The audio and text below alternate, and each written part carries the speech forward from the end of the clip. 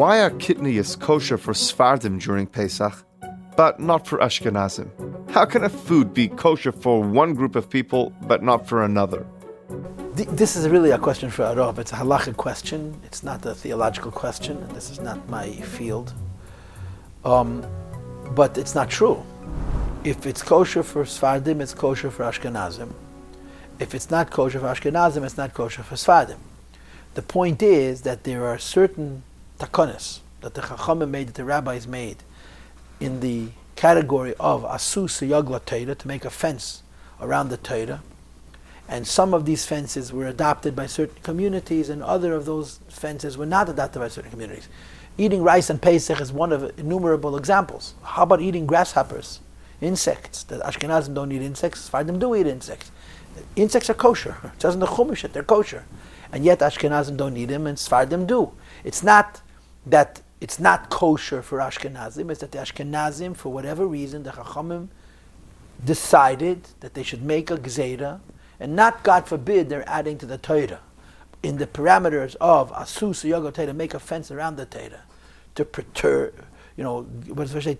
The dodem syagla precious. When you make a fence, you preserve the ikir, the core, the true deraisa, more completely, and therefore there are things which Ashkenazim prohibit and Sfardim permit.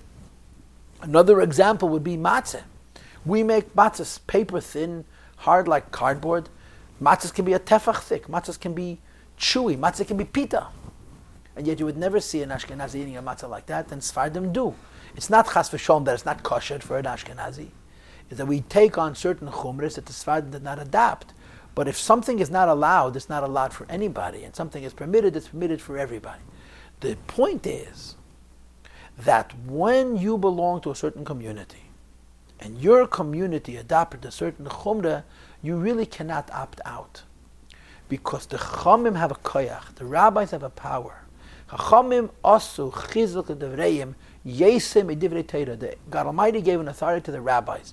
Certainly the rabbis of the Shas, of the Gemara, but even medieval rabbis of the Rishonim, that when they made certain gezeiras, they become binding, and they become binding in such a way that you don't have you don't have to pick. You don't get to decide, I want to do it, I don't want to do it.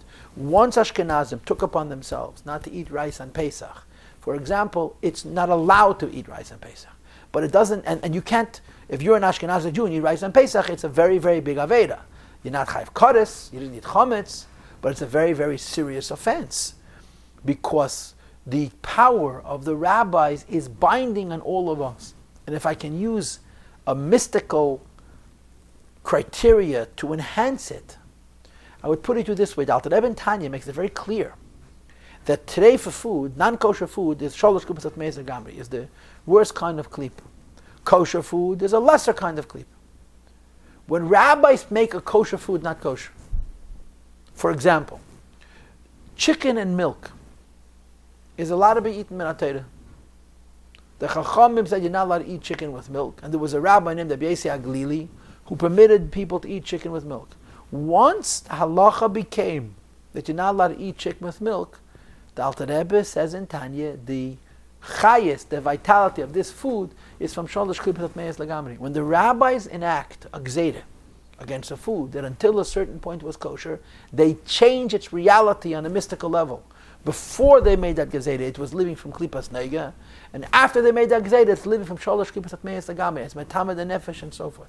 Now, of course, your next question is going to be, so does that mean that rice and Pesach is klipas nega for Sfardim and sholosh klipas at meiz for Ashkenazim? This is a very complicated question, because you can even ask the same question about Chometz and Pesach, because it's a davar sheyesh lematidin.